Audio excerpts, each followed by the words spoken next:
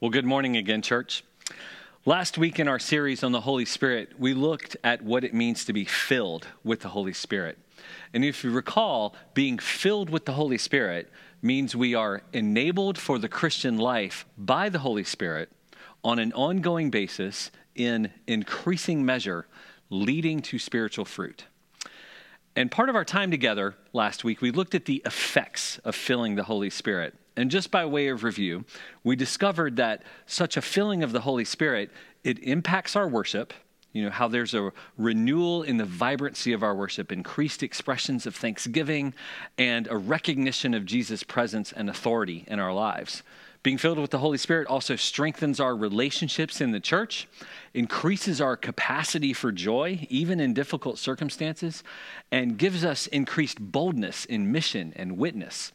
But we also talked about how the filling of the Holy Spirit enables us to live in the ways God wants us to overcome our sinful behaviors and our sinful attitudes, to break the chains of the things that pull us away from an abundant life in Christ. But did you know that the empowering and enabling of the Holy Spirit isn't only about not doing certain things or not thinking in certain ways? For sure, the Holy Spirit enables us to repent of sin, to stop living according to the flesh. But the Holy Spirit also enables us to do good things, to be good people, not only ceasing to do bad or sinful things, but to do good things, things that bless God and others and bring God's goodness into effect in the world. When we speak of being filled with the Holy Spirit, we talked about these effects. But, we can also talk about the evidences. How do we know that we're being filled with the Holy Spirit? How does that show up in our lives? Some might assert that an evidence is when we do big things for God, But then, we see Jesus' words in Matthew chapter 7, where he says, "Not everyone who says to me, 'Lord, Lord,' will enter the kingdom of heaven, but only the one who does the will of my Father who is in heaven. Many will say to me on that day, 'Lord, Lord, did we not prophesy in your name, and in your name drive out demons, and in your name perform many miracles?'" All these big things for God. "Then I will tell them plainly, 'I never knew you. Away from me, you evildoers.'" So clearly, doing big things for God isn't exactly an evidence of the filling of the Holy Spirit, or even of salvation, for that matter. Or one might argue that years and years of service in a local church is an evidence of the filling of the Holy Spirit. But it's possible to spend years and years doing things in the church, but those things are not rooted or founded on Jesus and the empowering of the Holy Spirit. Paul says in 1 Corinthians chapter 3, he says, "No one can lay any foundation other than the one already laid, which is Jesus Christ. If anyone builds on this foundation using gold, silver, costly stones, wood, hay, or straw, their work will be shown for what it is, because the final day, will bring it to light. It will be revealed with fire, and the fire will test the quality of each person's work." So what is the basis or the foundation of our good work and even our ministry in the church? If it's not the grace of Jesus and the enabling and leading of the Holy Spirit, it really has no eternal value. And in the end, it's just a good work in which we can brag and boast because it's an effort of our own. But authentic evidence of the work of the Holy Spirit in our hearts does come in a number of different forms. For one, there's our personal internal testimony that bears witness to and gives us assurance, a peace that we belong to God. In Romans 8, Paul says, "The Spirit you received does not make you slaves so that you live in fear again. Rather, the Spirit you received brought about your adoption to sonship," or daughtership. "And by him we cry, 'Abba, Father.'" And then he says, "The Spirit himself testifies with our spirit that we are God's children." So when the Holy Spirit is at work in our lives, there's an assurance, an internal sense of being led by the Spirit in a life of obedience to God's will and our belonging to him. A second evidence related to the first is an active and trusting relationship with Jesus. In John 15, Jesus says, "Remain in me, and as I also remain in you. If you remain in me and my words remain in you, ask whatever you wish and it will be done for you. Some translations say, abide in me. And this includes not only our regular worship and our practice of prayer with other members of the church, but even our day-to-day trust in him as we actively look to him to lead us in making decisions and discerning what is good and right for us and our families. A third evidence is the results of one's life and ministry as they have a positive influence on the discipleship of others, the influence we have on the discipleship of others. There are many in the church today whose influence is negative. They serve to bring people down, to discourage, to spiritually injure, or even spiritually abuse other people. Again, in Matthew 7, speaking of false prophets, Jesus says, every good tree bears good fruit, but a bad tree bears bad fruit. Thus, by their fruit will you recognize them. These kinds of people provoke controversies and breed divisiveness. But let's remember that a work of the Holy Spirit is to unify the church. But these kind of people work contrary to the Holy Spirit by creating factions in the church and pitting groups against one another. On the other hand, there are those that seem to always be encouraging others in conversation, in prayer, by their generosity, and even by their own sacrifices as they relate and minister in the church. These are the peacemakers, right? Let's be clear. This isn't about the big things we do for God, but it's about the big influence we have on the lives of others and their walk with Jesus. It's that overflow that we talked about last week from Romans 15 and verse 13, where Paul says, may the God of hope fill you with all joy and peace as you trust in him, so that you may overflow with hope by the power of the Holy Spirit. A fourth evidence of the work of the Holy Spirit is accepting and holding to the essential teachings of the church. I've known many through my course of life and ministry who at some point they come to deny some of the essential doctrines of our faith. And this seriously calls into question not only their filling of the Holy Spirit, but even possibly their salvation, which, let me be clear, only God himself knows that in truth and fullness. But in 1 John chapter 2, he says, no one who denies the Son has the Father. Whoever acknowledges the Son has the Father also. As for you, see that what you have heard from the beginning remains in you.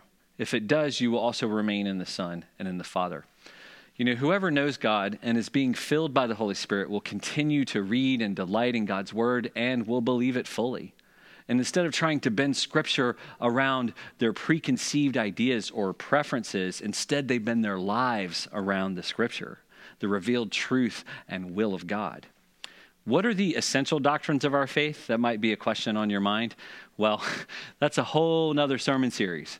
But suffice it to say today that there's definitely an order of priority with respect to our doctrines. There are those beliefs that we would consider essential or first order or top tier, the things that make the Christian faith what it is, and to do without them, to do it without any one of them, makes our faith something else, and to depart from them makes someone something other than a follower of Christ. And then there are doctrines of a secondary and even third level that Christians can differ and even disagree on. But in short, when it comes to our major doctrines related to the nature of the Godhead, the identity of Jesus, humanity, sin, and salvation, those are the things that we consider to be essential. And an evidence of the filling of the Holy Spirit and our belonging to the kingdom of God is to fully accept and even embrace what the Scriptures clearly teach about these things. Evidence number 5 of the filling of the Holy Spirit, as I mentioned earlier, is a life of obedience to God's commands. A life of obedience to God's commands. Now listen, God knows our struggle with sin. Jesus himself, though never once falling or sinning, he experienced every temptation of life that we experience during his incarnate years. And the call to obey God's commands, it isn't the expectation of actual perfection, but it's a call to pursue increasing degrees of holiness. See, God, familiar with our weakness and well aware of our sin, he knows that we will never reach a state of actual perfection as long as we are constrained by our flesh, by our sin nature. Some of us, though, we might have a hard time with this because we feel like we're giving ourselves a license to sin. Not at all. Let's recall John's strong words in 1 John chapter 3, where he says, "No one who is born of God will continue to sin. Because God's seed remains in them, they cannot go on sinning because they have been born of God." But, whoa, wait, doesn't that sound like just the opposite? On the one hand, we think if we say God doesn't demand or expect perfection, that means we can go on and do whatever we want and let the grace of Jesus just cover it all. But on the other hand, if God does demand absolute perfection from his saved people, isn't that objectively unrealistic because of our sin nature? So how do we land on this? We have to remember that the scriptures, and John in this letter, emphasize the miracle of the new birth, where the Holy Spirit takes possession of our hearts and forms a new relationship to God, to his character and his ways. Instead of being committed to a self-focused, me-first principle of life, we come under the lordship and the leadership of Jesus. And the very purpose of our souls becomes to please God because of his love for us, to respond to his love with our lives. And our very belonging and our identity is transformed or reborn. So coming to Christ in faith isn't just about the results of this redeemed relationship has on our behavior.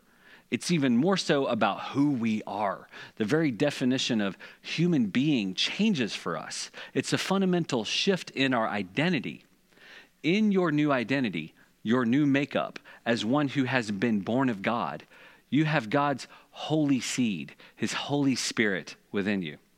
And I love this illustration that John gives us. You know, before you came to Jesus, you were like this dirt pot. You know, you're the pot, and the dirt is what's in you. It's your sin nature. And before Jesus, that's all that's in you is this dirt. And when you come to faith in Jesus and recognize your need for him, surrender to him, and believed in his resurrection and victory, you got this seed put in you. You got the seed put in you. And when God looks at your pot now, he doesn't see the dirt. He sees the seed. And that's what it means to be saved or to be justified. God doesn't look at your sin anymore. He doesn't look at my sin anymore. He looks at me just as if I'd never sinned. And as you go on living, abiding in Jesus, that seed grows and grows in the flower pot. And it produces leaves and flowers or fruit. And it fills up more and more of the pot. There's still dirt in the pot, but you know what? There's more plant too, more flowers, more fruit.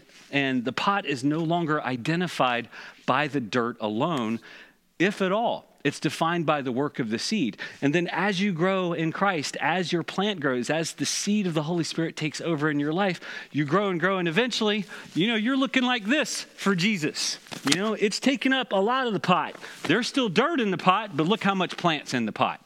This is what it looks like to walk with the Holy Spirit, to grow in the Holy Spirit.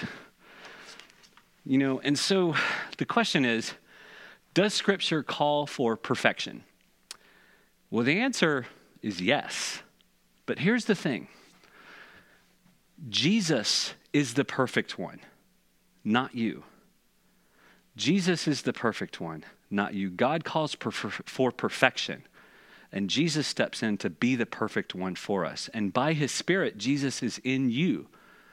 So the scriptures say that our lives, in general, are continually and increasingly imitating Jesus, growing in likeness to him in what we do and how we think and what we say. If we have a genuine saving faith and are being filled with the Holy Spirit, then there will be clear results of obedience in our lives. But again, that's by the power of the Holy Spirit and the fact that God himself lives in us and through us. So all of this is really the buildup to where we're going for the rest of today. And we could really say that this next part is evidence number 6 of the Holy Spirit in our lives. If we're being filled by the Holy Spirit, then we walk by the Holy Spirit. You know, the life of discipleship is often depicted in the scriptures as a journey, or with the language of walking or being led. In 2 Corinthians 5, Paul says we walk by faith, not by sight. And in 3 John, John says, I have no greater joy than to hear that my children are walking in the truth. And Paul loves to use the language of walking in Ephesians especially. Ephesians 2:10, he says, we are his workmanship, created in Christ Jesus for good works, which God prepared beforehand that we should walk in them. And in Ephesians 5 especially, loaded with language about walking, where he says, follow God's example and walk in the way of love. He says, at one time you were darkness, and now you are light in the Lord. So walk as children of light. And he says, look carefully how you walk, not as unwise, but as wise. And in Colossians, we see Paul spelling out in more detail what it means to walk the path of discipleship. Colossians chapter 1, he says, since we heard of your faith in Christ Jesus and the love that you have for all the saints, we have not ceased to pray for you, asking that you may be filled with the knowledge of his will in all spiritual wisdom and understanding, so as to walk in a manner worthy of the Lord, fully pleasing to him, bearing fruit in every good work and increasing in the knowledge of God, being strengthened with all power according to his glorious might, for all endurance and patience with joy, giving thanks to the Father. And so here we see some other language that's familiar to many of us, the language of fruit, the language of fruit. The other place we see this language is in Galatians 5. In fact, Paul brings together both the language of walking and fruit in Galatians 5. So let's look at Galatians 5 together. This is our longest passage this morning, so I hope you have your Bibles ready to read along and to dig in together. Let's read this together. You, my brothers and sisters, were called to be free, but do not use your freedom to indulge in the flesh. Rather, serve one another humbly in love. For the entire law is fulfilled in keeping this one command: love your neighbor as yourself. If you bite and devour each other, watch out, or you will be destroyed by each other. So I say, walk by the Spirit, and you will not gratify the desires of the flesh. For the flesh desires what is contrary to the Spirit, and the Spirit what is contrary to the flesh. They are in conflict with each other, so that you are not to do whatever you want. But if you are led by the Spirit, you are not under the law. The acts of the flesh are obvious: sexual immorality, impurity, debauchery, idolatry and witchcraft, hatred, discord, jealousy, fits of rage, selfish ambition, dissensions, factions, envy, drunkenness, orgies, and the like. I warn you, as I did before, that those who live like this will not inherit the kingdom of God. But the fruit of the Spirit is love, joy, peace, forbearance or patience, kindness, goodness, faithfulness, gentleness, and self-control. Against such things there is no law. Those who belong to Christ Jesus have crucified the flesh with its passions and desires. And since we live by the Spirit, let us keep in step with the Spirit. Let us not become conceited, provoking, and envying each other. So, there's a lot here. A lot of great instruction for the gospel people. Most of it's pretty straightforward and really plain to understand for those who have the indwelling presence of the Holy Spirit. But like much of Scripture, it's important to understand the context and some of the background. One question we can ask of this passage is, why is Paul at this point in the letter talking about freedom and the law? And how does that apply to the fruit of the Spirit and walking by the Spirit? So let's dig into the book of Galatians just a little bit to help us understand where Paul's coming from and how he lands here in the letter about the fruit of the Spirit, talking about the fruit of the Spirit. So let's start with the question: have you ever had a hard time accepting the fact that salvation is a free gift offered to us? I do. You know, our thinking is that such an amazing thing as forgiveness and the promise of an eternity with God must require some sort of payment from us. We thank God for his forgiveness, but sometimes we think he expects us somehow to earn his forgiveness. And we had this debt that Jesus paid for us, but there must be something we can do to pay off the debt for ourselves. Well, in the early days of the church, there was a group of people who taught just that. They were called the Judaizers. And the word Judaizer comes from a Greek verb that means to live according to Jewish customs. And what they taught was that being right with God, salvation, comes from a combination of God's grace and conforming to the law of Moses, the Old Testament law. They believe that Gentiles, non-Jews, they believe they had to become Jewish first, and then they could come to Christ. And for the Judaizers, keeping the Sabbath and circumcision especially was promoted as necessary for salvation. So they believed and taught that salvation was a mixture of grace through Jesus and through works, keeping the law of Moses. And we see this teaching dealt with in Acts 15 by the early church, including Paul, where they condemned it. Peter addressed it by saying this in Acts 15, God who knows the heart showed that he accepted them, the Gentiles, by giving the Holy Spirit to them, just as he did to us back on Pentecost. He didn't discriminate between us and them, for he purified their hearts by faith. Now then, why do you try to test God by putting on the necks of Gentiles a yoke, a burden, that neither we nor our ancestors have been able to bear? No, we believe it's through the grace of our Lord Jesus that we are saved, just like they are. So in his letter to the Galatian church, Paul addresses it with the same force and authority because of the Judaizers' influence on the town was causing unrest and division in the church.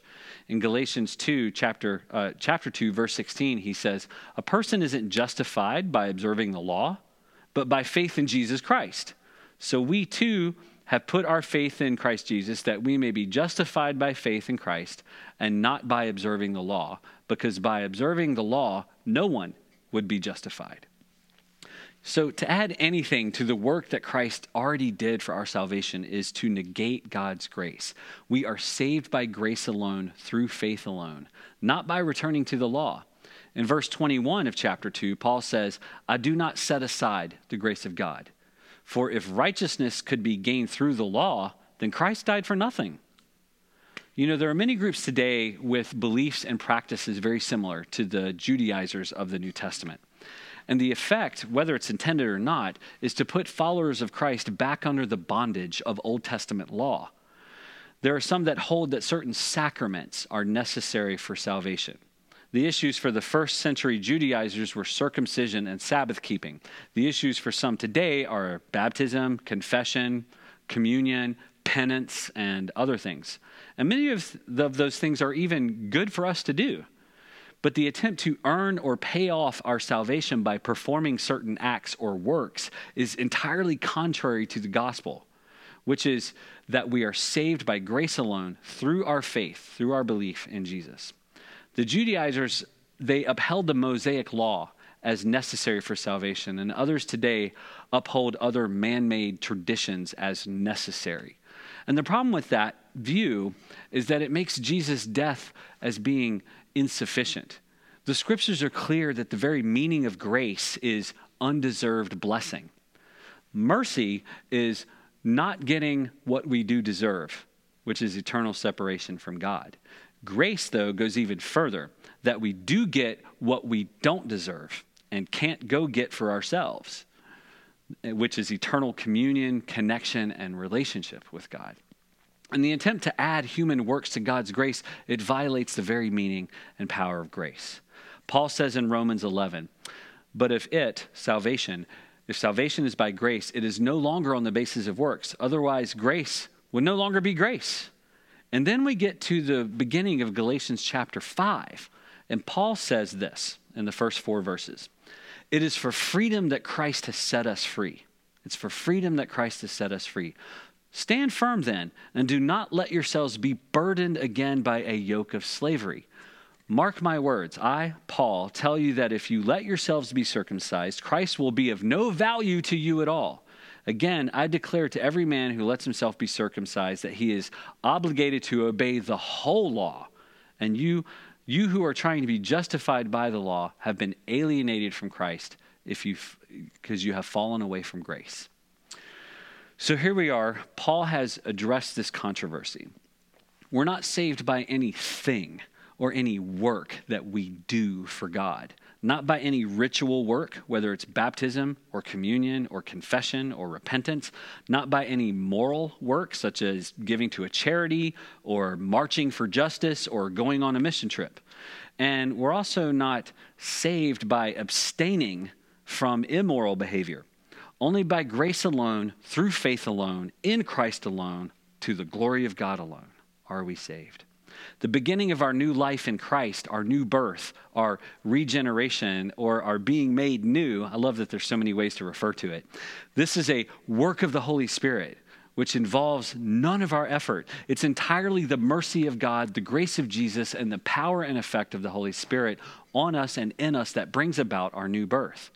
That's why Jesus, in John chapter 6, he says, the Spirit gives life. The flesh counts for nothing.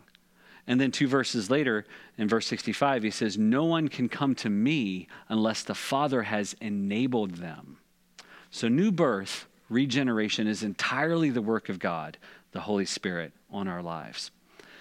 And so this is a profound truth, a truth that we need to remind ourselves of all the time, because we tend to drift back into thinking about God in some sort of transactional way. And when we think about him in that way, we act in that way. And when we act in that way, attempting to trade our good works or abstaining from bad works in order to earn our standing before God, then instead of experiencing the abundance of life that God has in store for us, we're instead bonded to or enslaved by our guilt, our shame, our fear of judgment, and our lack of joy, because we just can't do it. We're incapable. But here in Galatians 5, as well as many other places in Scripture, we also see the calling to living holy lives, don't we? Jesus himself gave a whole sermon while standing on a mount that largely focuses on how to live as his kingdom people, his gospel people.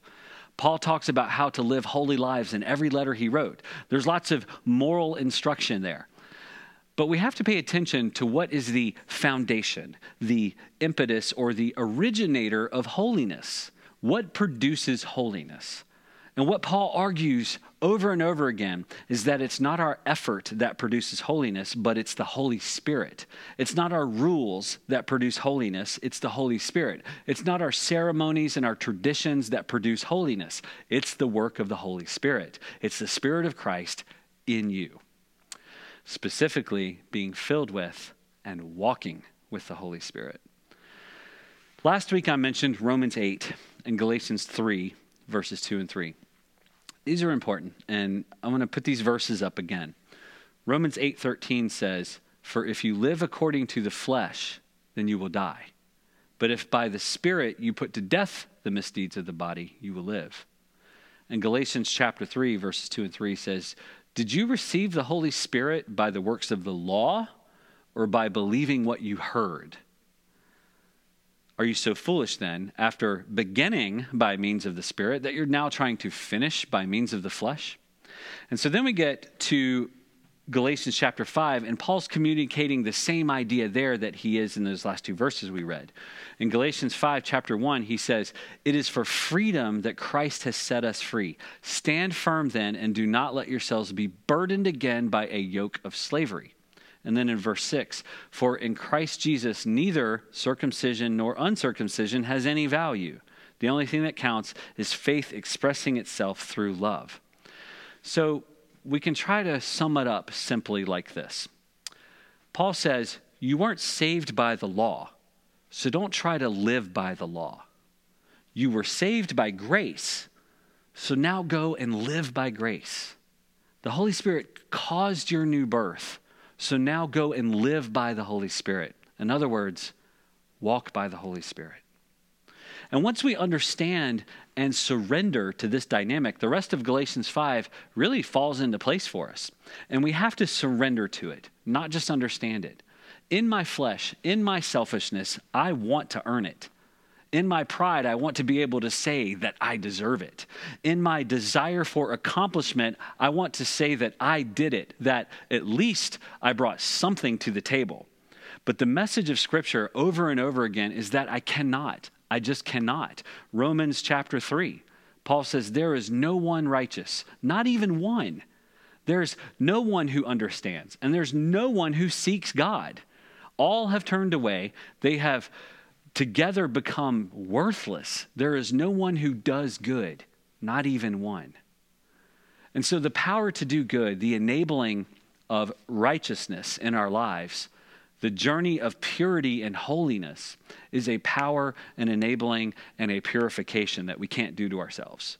But before you let that depress you, before you begin feeling loathsome and hopeless, remember that Paul calls it freedom.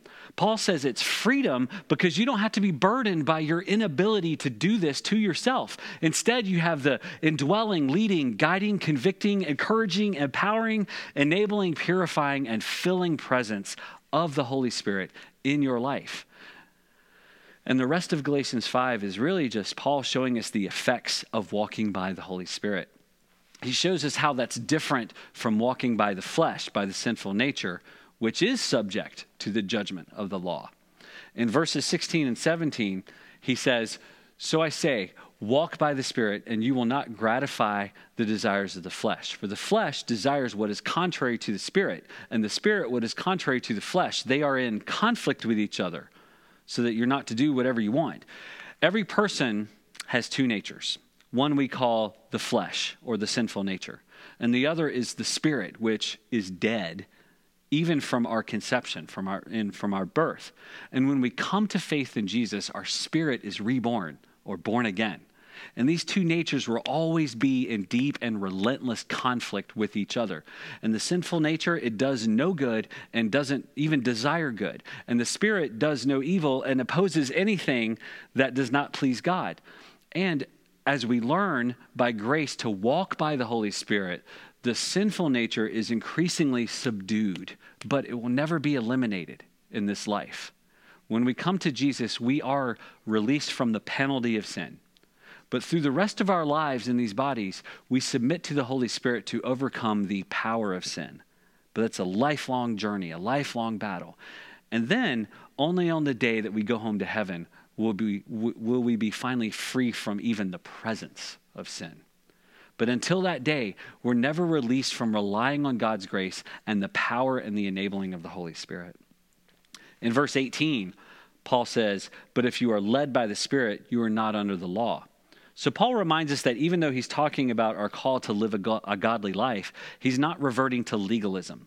Walking by the Spirit is neither legalism or license. It's also not some middle ground between the two. Instead, it's a life of faith and love that allows a person to be led by the Spirit instead of the flesh. We're not under the condemnation of the law because we are, in fact, obeying the law of Christ, not by the letter and legal demands, but by the Spirit in which the law was intended in the first place, to lead us into holy lives lived in fellowship with God, honoring and glorifying Him. Instead of feeling the burden of the law's demands, we have a joy, a freedom in obeying the Lord because we have been reformed, reborn in His goodness and in His delight. And next we see the difference between the two. Paul shows how the flesh and the Spirit are in conflict by contrasting the works of each. He provides a sample checklist for measuring those who consider themselves spiritual. If one's life is characterized by the traits in the first list, then he or she is either not a believer or else a believer who is not being led by God's Spirit. If one's life is characterized by the qualities in the second list, then this is a great evidence of a person's salvation and walking by the Holy Spirit. In Galatians 5:19 through 21, he says the acts of the flesh are obvious. And then you can read that list again there. And then he finishes that part by saying, "I warn you, as I did before, that those who live like this will not inherit the kingdom of God." So Paul issues a pretty stern warning here, but let's understand it correctly. Paul isn't saying that if a Christian falls into an isolated lapse into sin, that he or she loses their salvation. Instead, Paul is talking about a chronic and habitual pattern of sin to which someone gives themselves over. The point of his warning here is that those who continually practice such sins, they do not have or they do not live by the Holy Spirit. And the judgment of not inheriting God's kingdom, it really isn't about their behavior. It's about the fact that they're not in Christ at all. They're not saved. And then Paul talks about what happens in us when the desires produced by the Holy Spirit are greater than the desires produced by the flesh. So here we are finally to the fruit of the Holy Spirit, where he says the fruit of the Spirit is love, joy, peace, forbearance, kindness, goodness, faithfulness, gentleness, and self-control. And he adds, against such things there is no law. This is what happens in our lives by the filling of the Holy Spirit, by the enabling of the Holy Spirit, when we walk by the Holy Spirit. It's the fruit of the Holy Spirit. It's his fruit, not our work. The emphasis is on the initiative of the Holy Spirit. So when we read this list of qualities, this list of character traits called the fruit of the Spirit, it's the wrong question to ask, which fruit do I need to work on? Because you can't really specifically work on each of these qualities individually, because as we discovered, you don't have the ability to. What you work on instead is surrendering to the Holy Spirit so that he can yield his fruit in your life, not by the power of your effort and self-correction, but by his power living in you and working with you. His part is the power. Our part is surrender. That's what it means to walk by the Holy Spirit, to surrender every day, even every moment when it comes to our besetting or recurring sin. Surrender. Die to yourself. And the question of how is very similar to last week. In that message, we asked, how do I become filled with the Holy Spirit? And I shared this with you. Surrender, rely, obey, and pray. Surrender your life fully to God. Rely on his power to live the life that he's called us to. Obey, cooperating with the Holy Spirit, the work of the Holy Spirit in your life, and pray continually for the filling of the Holy Spirit. Now, you could take that same framework of application home with you today. Maybe it can be a structure that guides your prayers each day.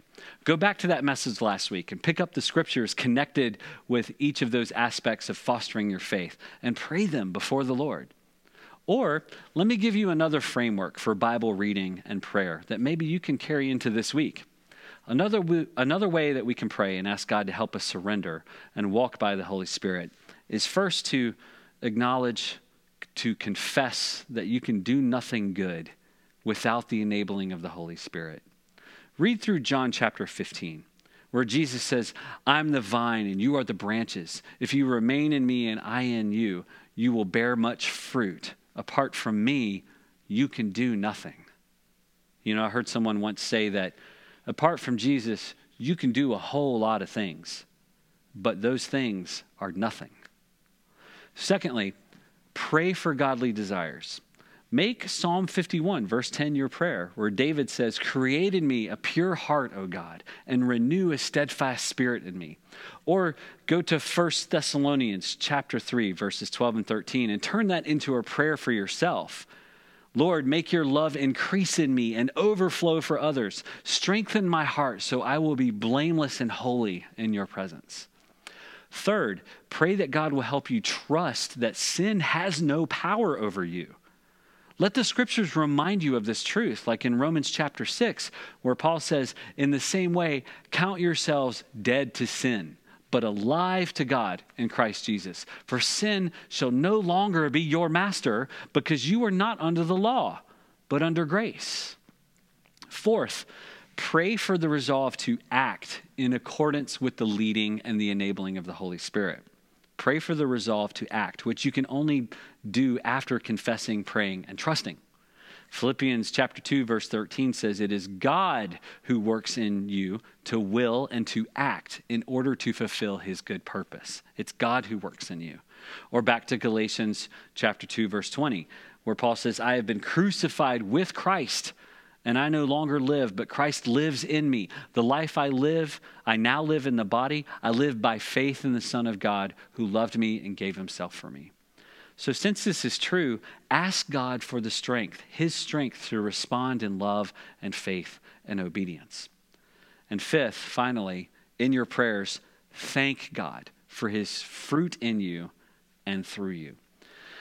If we can do no good thing apart from the enabling of the Holy Spirit, then not only must we ask for his enabling, but we have to thank him for giving us the ability when he does.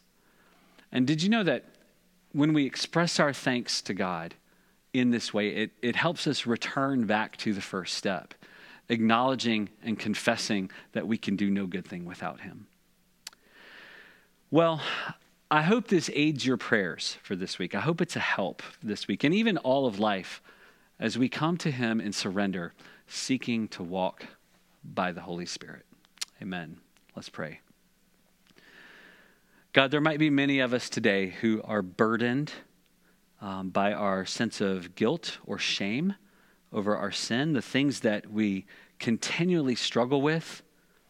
There's some of us today feeling like we'll never be free from some of this, and we're even on the edge of hopelessness.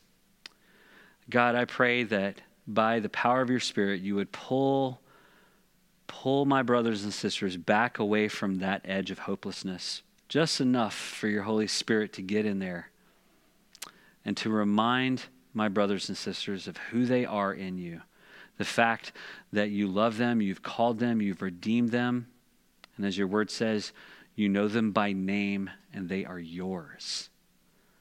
So God, we pray for the filling of your Holy Spirit in our lives today so that we can overcome fear, we can overcome temptation, we can overcome worry, we can overcome pride. We can overcome anything that stands between us and you and that stands between us and each other as your people. May you be glorified in your church by the filling of the church with your Holy Spirit as we seek to walk by your Holy Spirit. It's in the name of Jesus we pray. Amen.